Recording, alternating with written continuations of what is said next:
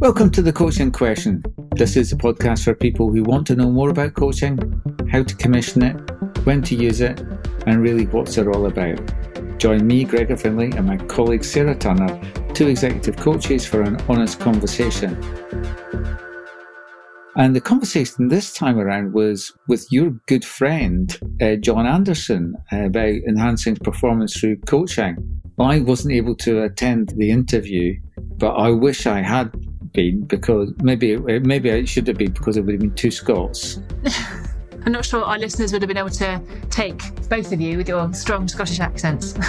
Well, we probably would have got more Scottish as we went through. Probably, and faster as well, with the speed of your speech. But it was brilliant that you were able to get John on, because I think people would be amazed. He's essentially won us medal upon medal at the Olympics. And what is really brilliant about the performance coaching model he's talking about is it's built on years of experience of going from the Olympics in Atlanta, which is a dire performance in the medals table, to fantastic performances in the medals table. Absolutely. And he just shares some brilliant stories about his time there and what he learned and how he's taken all of that and created this fantastic performance coaching model, which is what we talk about in the podcast. And I think he brought out a few things that I would like to quickly comment on. One of the things I think is often ignored and he brings through is that your performance is really dependent on the environment. And quite often leaders will neglect the environment they're creating for their people. Absolutely. So he talks about, you've got your basic talent and then you've got the environment that we put around it. And he talks a little bit about, as leaders, what we create in terms of that environment. And I think that's particularly relevant at the moment with the impact of coronavirus and dispersed teams and people working from home month after month. Hugely. I think with COVID, it is a massive thing. And it was a really good example of what makes a really good crossover from the world of sport into the world of business. It's exactly the same thing applies. The same with goal setting. He talked about something I never thought of before, but it's obvious now, in talking about accessing right brain thinking. Mm-hmm. For goal setting. I never thought about it in terms of brain dominance, but clearly it's about creativity and visualization. That's clearly a right brain thing, not a left brain thing. Yeah, and he talks about, and so the ruthless compassion is about being more courageous and moving you out of your comfort zone. So again, it's moving away from perhaps that more logical, smart goal setting into this ruthless, courageous stretch zone. I love that phrase, ruthless compassion. I thought that was a really good phrase to have. That's something to steal, definitely. And the other thing that, again, seems so obvious now is this distinction between motivation and commitment, because we talk about motivation quite a lot. And he talks, enthusiasm. So I looked up the dictionary definition. So enthusiasm for doing something, the need or reason to do something. And we'll talk about that in terms of engaging and the motivation. He says commitment's something different. I mean, that's a promise or firm decision to do something, or the fact of promising something. And he differentiates, and again, you and I would know about this, but he differentiates between intrinsic motivation. So that's the what's in it for me, why should I do something? And obviously the extrinsic motivation, and talks about how motivation can wax and wane. And he describes commitment as what makes the difference. So I think we should just let our listeners listen to your conversation with John. Yeah, enjoy. So today I'm really excited to be joined by John Anderson, who is a good friend of mine. We're coaching colleagues, and John has a bit of a different background to me in that his experience and what's brought him to coaching, working in high performance sport. So John, just tell us a little bit about, well, first of all, welcome.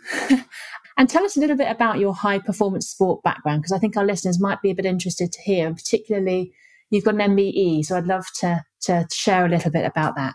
Okay. Yeah, Sarah, good morning. And very pleased to be having this conversation this morning. And in terms of background, a lifetime sort of playing sport, enjoying sport, coaching sport, that really brought me to my love of sort of kayaking, led to me competing for Great Britain, and then coaching. And so coaching's been that passion for me, helping people sort of unlock their unlock the talent and really develop their full potential. And I was very fortunate. The MBE came from some recognition along that way. And I put that down to just the incredibly talented people that I was working with and just how inspirational they were. I did 7 Olympic cycles, either as a coach or a performance director with Team GB. And yeah, what an amazing kind of journey and experience it was. It sounds absolutely incredible. And of course, it's a real privilege to have you join us here today on our podcast. And we're going to be looking today at coaching through a slightly different lens and looking at how we can enhance performance through coaching. And you've developed a performance coaching model, haven't you? And that's really what we wanted to talk a little bit around today. And I know that you've drawn on your experience of working in high performance sport. So could you just tell us a little bit about the background to creating this performance coaching model and why you developed it? Yeah, thanks, Sarah. When I started out coaching, we had some incredibly talented athletes in the UK, but actually over a period of about 60 years, not that I was there the whole 60 years, Great Britain had gone to the Olympic Games every 4 years and we hadn't actually won a medal. And that was down to a lot of things. But when I started coaching, I really started looking at how we could do more, how we could do better at really supporting our talented athletes who were putting their whole lives into it and really had aspirations. And so the model, the start of the model came from that really, in terms of sort of really defining the purpose and what we were about in the Olympic program that I was working in at the time. And I think back to the Atlanta Olympics in 1996, Team GB, we came back with 1 gold medal and we were 37th on the Olympic medal table. That was a pretty low ebb for Team GB. And so this model really came out of that kind of time where it was a time to really be thinking and acting differently and just looking at everything we did in performance and just how could we, support our talented athletes to really move on and raise the bar in terms of performance. And you describe performance coaching as supporting the performer to get better at doing the things they need to do to get the results they want to achieve more frequently and consistently. So when I was thinking about this in preparation for today's podcast, I was thinking about it because it sounds to me as if it's about going from good to great as opposed to sort of tackling poor performance. Is that right? I suppose my background is in high performance sport. And again, I've been privileged and very fortunate to work with some really talented individuals. But Sarah, talent alone is not enough in any environment. High performance sport, high performance business, you have to start with a basis of talent. And then it's about how you nurture that talent, how you develop that talent, how you support that talent. That's what makes the difference. So yes, this is a model that is focused on taking talented individuals from where they are and helping them through evidence-based coaching to continually step up and heading in the direction that they've decided they want to head in. Okay. And so there's something in what you're saying there, which is around that environment or the context, as well as the talented individual themselves. Yeah, absolutely. I mean, my experience, performance in any environment, to really get high performance in sport, in business, there has to be the basic talent that I've just shared. And then what's really important is the environment we put around it. And this model in particular really focuses on the environment and actually, as leaders, what we create around our talented people, what we develop and how we nurture them and help them unlock their potential. Yeah. And actually in your model, you present these 5 performance parameters that you've drawn from the world of sport. And actually in there, you've got technical, which is the skills, tactical strategy, psychological and context. And that kind of speaks to what you've just been saying, because I think that so often in organizations in particular, we tend to focus on the talented individual themselves. Have they got the knowledge? Have they got the skills? Have they got the abilities or the experience to go and do this next role? But actually that misses out those important elements of that physical, which you describe as well-being and lifestyle, psychological, the emotional side of things, and then that context or that environment. Is that right? Absolutely. I think you've come on something that's really important because my experience as an athlete in the Great Britain team and initial steps of coaching was that we were doing the technical, the tactical and the physical really well as any other athletes on the world circuit. It was the other areas of performance, the other areas of the parameters that you've just mentioned that we were doing less well. So by really focusing on the well-being, the lifestyle. And so when I took over as a performance director, employing a full-time lifestyle consultant, because what actually mattered with young athletes was that you helped support them at the end of the training day. You didn't just leave them to the kind of own devices. And then as we know as coaches, Sarah, the psychological elements of an individual's performance are just so important. And when an athlete is on that start line, or when a senior business executive is in that really important meeting, it will absolutely come down to the psychology in the moment, how they're managing their own emotions and getting the best from themselves. So I fundamentally believe that everybody that lines up in an Olympic final, so that if there are 10 women in an Olympic final, I believe that tactically and technically and physically, they're all in the same shape, the same position. What it actually comes down to on the day is their psychological training, preparation, approach. That's to me what makes the kind of the Olympic champion stand out in that final. And I love that because it really captures all of those really important elements. And you've got the third layer of the model, which is the focus of your performance coaching workshop and the coaching tools that you offer. I mean, rather than going through the different elements of that, because we can actually share some details in the show notes about your model, could you perhaps walk our listeners through an example of how you might use some of the coaching tools you've created with a client?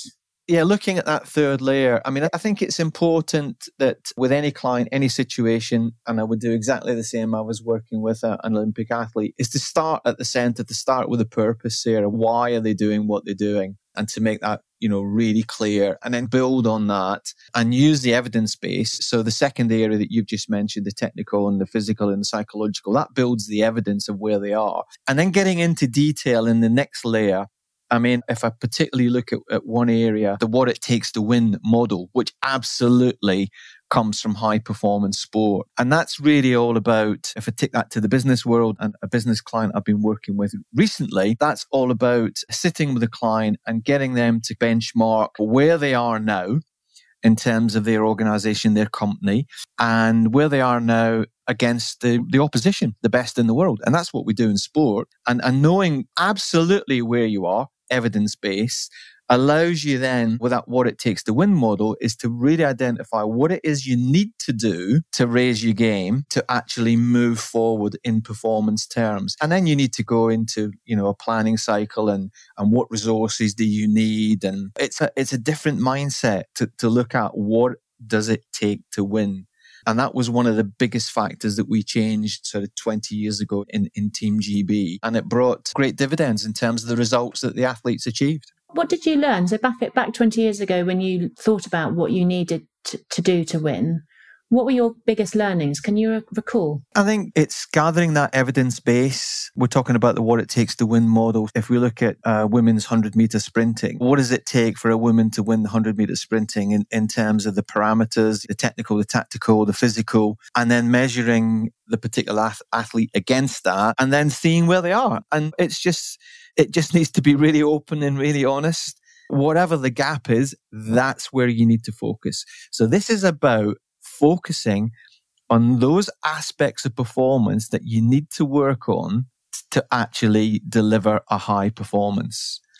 And then how you go about that is within other elements of this model. So it is about the process. It is about the process of performance and the process of high performance. And it's step by step. We talk about marginal gains because if you identify someone that's perhaps as much as a second, doesn't sound much, but it is in sporting terms, a second off the Olympic final, then you need to break that down and you need to work on these parameters and work out how you're going to make up that second. And actually, thinking about young athletes, that could be a 10-year program to work on that. And you would work on different elements of the model more or less at different times as well. And what I like about that is it's being really laser focused on what it is that you need to improve. So that gap, as you talked about, is what is it about that gap that I need to personally be working on? Yeah, absolutely. And then take it to business. It is, if we use the what it takes to win model in business, it's actually sitting with your client. And I've done this fairly recently, and getting them to focus on, so what is going to make the biggest difference to their organization, to their company, to their product, and where are they going to focus their attention? And you've just said it, it's laser detail. And what are the margins that they can gain there? A big thing that comes out of that, because I'm fortunate, I'm still working with many successful individuals in business, and they're already performing to, a high level, but we're talking about actually taking it even higher. Because for me, the best measure of long-term success is not how good you are today. It's how quickly you learn and adapt. And then if we look at ourselves in the middle of this global pandemic, now more than ever, we need to be learning, we need to be adapting, and we need to continually be actually moving forward. And just building on that, I'm thinking about, because I know you also do team coaching. And obviously, when you were working in the world of sport, you would have worked with teams as well as with individuals. Is that right? Yeah, absolutely. So I think the model lends itself to working with teams equally as it does with individuals. And certainly in a sporting environment, this model or elements of this model helped, for example, the GB women's hockey team achieve that outstanding gold medal in Rio 2016. And then you can switch that to business and sort of thinking about teams have recently been working in business using elements of the model to improve the performance of individuals and then collectively the team. And because that's what I suppose I was thinking about as you were talking there about what it takes to win, and thinking about organizations, potentially you've got teams or executive teams or leadership teams. And obviously we're recording this as we're currently in our second lockdown in the UK. And when this episode comes out live, it'll be the new year. And so who knows where we'll be at that point. But irrespective, we're still going to be emerging, hopefully, in some way, shape and form, and dealing with this current crisis. And I suppose I'm just thinking a little bit from an organisational perspective, as we're emerging, coming out of survival mode, how this model could help organisations to reevaluate, to adjust, to adapt, and to become high-performing organisations. Yeah, no, I thank you for that, Sarah, because the first lockdown kind of started back in March 2020 and we find ourselves in the second lockdown. Who knows what's going to happen in 2021? We absolutely, as coaches, need to be helping business leaders move out of that kind of sense of survival back towards delivering high performance for themselves, for their teams and for their organizations. So if we look at this model in particular and a couple of areas that I've been using recently within this context, it's been helping senior leaders reimagine what the future of their organization is going to be. And particular tools within this model that are helpful for that. There's a couple, but one in particular within the performance planning in that third layer it's called the Unique Edge Super Strengths coaching tool. And that's sitting with, an individual leader and identifying either for them or their organization, what is their unique edge? What sets them out from the crowd? What's really figural for them? And then how can we work together and get them to leverage even more out of that unique edge, that super strength? And so it is focusing on strengths, because quite often in coaching, we find ourselves in a situation where we're working on sort of development areas and that can be purposeful and helpful. But there's another way of approaching that. There is a different mindset using this model whereby you just really maximize everything you can get from your strength and raise performance that way. And then I think another area, particularly thinking about the pandemic and helping people who may be struggling with commitment and motivation, is the goal setting area. And there's a different approach to goal setting. And if we think as coaches about maybe the traditional goal setting methods, which have stood the test of time, and we think of models like the SMART acronym for goal setting, specific and measurable, etc., etc. Yeah, helpful. And at the same time, bit of neuroscience that is accessing left brain thinking. So it's very logical, it's very analytical, and that gets you so far. With the goal setting that we use in this model, we work on getting the individual to access right brain thinking. So to be more creative, we use visualization techniques. We get them to take it to the level of feelings and bring out a higher level of inspiration. And in doing so, they're able to be more courageous. I think that's a really important aspect, to be more courageous and perhaps to move out of their comfort zone where they might have been and to challenge themselves. And, as a coach, there's a term I think about in this area, that's ruthless compassion. As a coach, two seemingly contradictory terms, the ruthlessness of the warrior and the compassion, which I'm sure as coaches we can all bring into our coaching as well. But critically, this is a direct form of coaching using this goal setting. It's not directive. Ownership and responsibility is always with the individual we're coaching. And what I really like about this is it, as you say, it speaks to the what's in it for me. Why does this really matter to me? And using that to kind of drive and create that intrinsic motivation. Yeah, for sure. Intrinsic motivation. We do things because we love to do it. We like to do it, and helping people focus on that rather than I must do it or I should do it, which tends to be extrinsic motivation. But commitment, I think commitment is actually more powerful. We could talk about this for the rest of the day from a psychological point of view. Motivation is helpful and it can wax and wane and it can be quite short-lived. It's commitment that makes the difference, Sarah. Mm-hmm. It's because commitment is about setting a plan and working out how you're going to deliver on the plan and sticking to it. So the commitment screen that you can see here in the model, I think is a really great tool for working with individuals.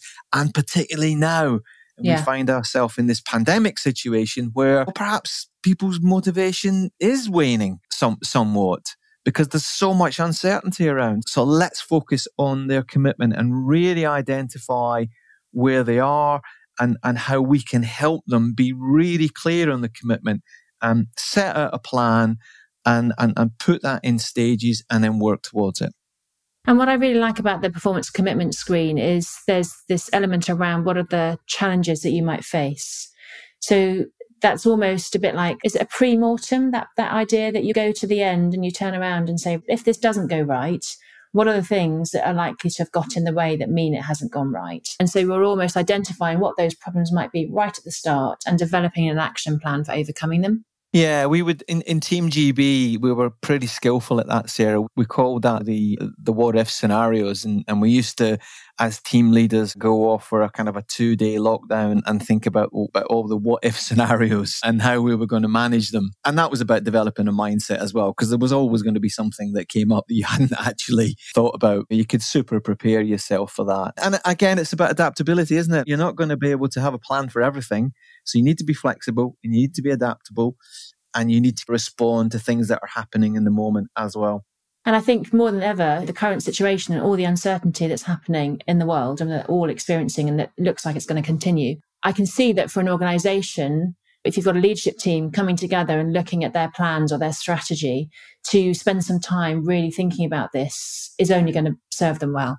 Yeah, and this actually, as you said right at the beginning, is looking at it through a different lens. I mean, this is tried and tested over certainly a 20-year period with many of the sports in Team GB that went from that Atlanta, 37th on the medal table, to Rio, 2nd on the Olympic medal table, 67 medals, 2nd on the Paralympic medal table, 147 medals. Absolutely incredible journey. And utilizing the elements that we're talking about in this model is how each of the sports went about that. That's absolutely incredible. And in terms of using this within organizations, obviously you use it in organizations. I can see how valuable it would be in organizations. I guess I'm just interested because I know you do this as a workshop, and then there's also these different elements that the coaching tool. So as you've just taken us through a couple of those. For our listeners, if people want to find out more or to learn more about this model, where can they go? I mean, obviously, we'll share, happy to share the kind of the framework of the model, that top level, as a resource from this podcast. I should say at this point that quite a few of the coaching tools that you see in that third layer my colleague Greg Baker, who's a head coach of a Paralympic sport. Greg has actually been instrumental in actually developing a few of these tools because he's kind of out there still on the front line of Paralympic sport. And Greg and I have delivered the performance coaching model face-to-face with global organizations before the lockdown. And we've recently delivered it online over a 2-day, period to a number of delegates. And we're looking to do that again in January. So watch out for that link in sort of January, February. We'll do that again. And then we live in hope, Sarah, that into the spring we'll be sufficiently further forward, either a vaccine or whatever for the COVID, that we might be able to get back face to face, and we'll be looking to run it out for individuals and organizations. We can share details with this podcast as well, how to get in touch, and be great to hear from anyone who's interested. No, that would be wonderful. And I guess also I'm interested just personally as a coach, some of the tools that you've talked about, I can see being very useful in my practice. And if we've got any coaches listening who are thinking, oh, they quite like to use that or get access to that, I mean, do you operate on a sort of licensing model, or how do people potentially get in touch with you around that? Yeah, no, great question. The program that we will be running Jan-Feb will be specifically aimed at coaches. So that answers that question. So if an independent individual coach really wants to upskill in this, come on that program and we'll take you through the whole process, introduce you practically to 3 or 4 of the main models that we've been discussing this morning and how to go about that process, and share the resources with you. So that's what we'll do. Great. And then I think the other use of it is to go into organizations and work with individuals and teams in organizations. So it could be coaches, could be internal coaches in an organization. Perhaps an organization really wants to develop a performance coaching culture. This would work really well. Yeah, I can see that. In that type of situation. And myself and Greg would be, very keen to talk to anyone who wanted to, discuss that further.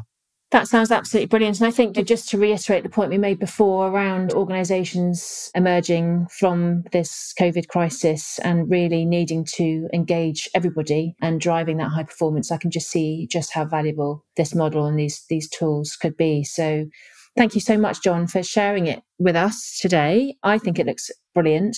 And as I say, super, super privileged to have you with us. And thank you so much for your time and for taking us through this model. Thanks, Sarah. It's been great to chat, great to share. Could have gone on for hours, but I'm mindful we don't have hours. But yeah, there's a lot in it, and it really can pay some quite massive dividends for individuals that want to embrace it. So thank you. Brilliant. Thanks so much.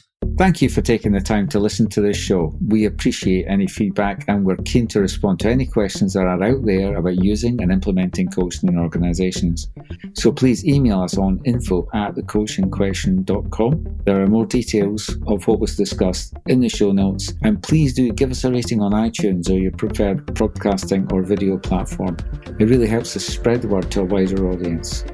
Thank you, and bye-bye. Thank you.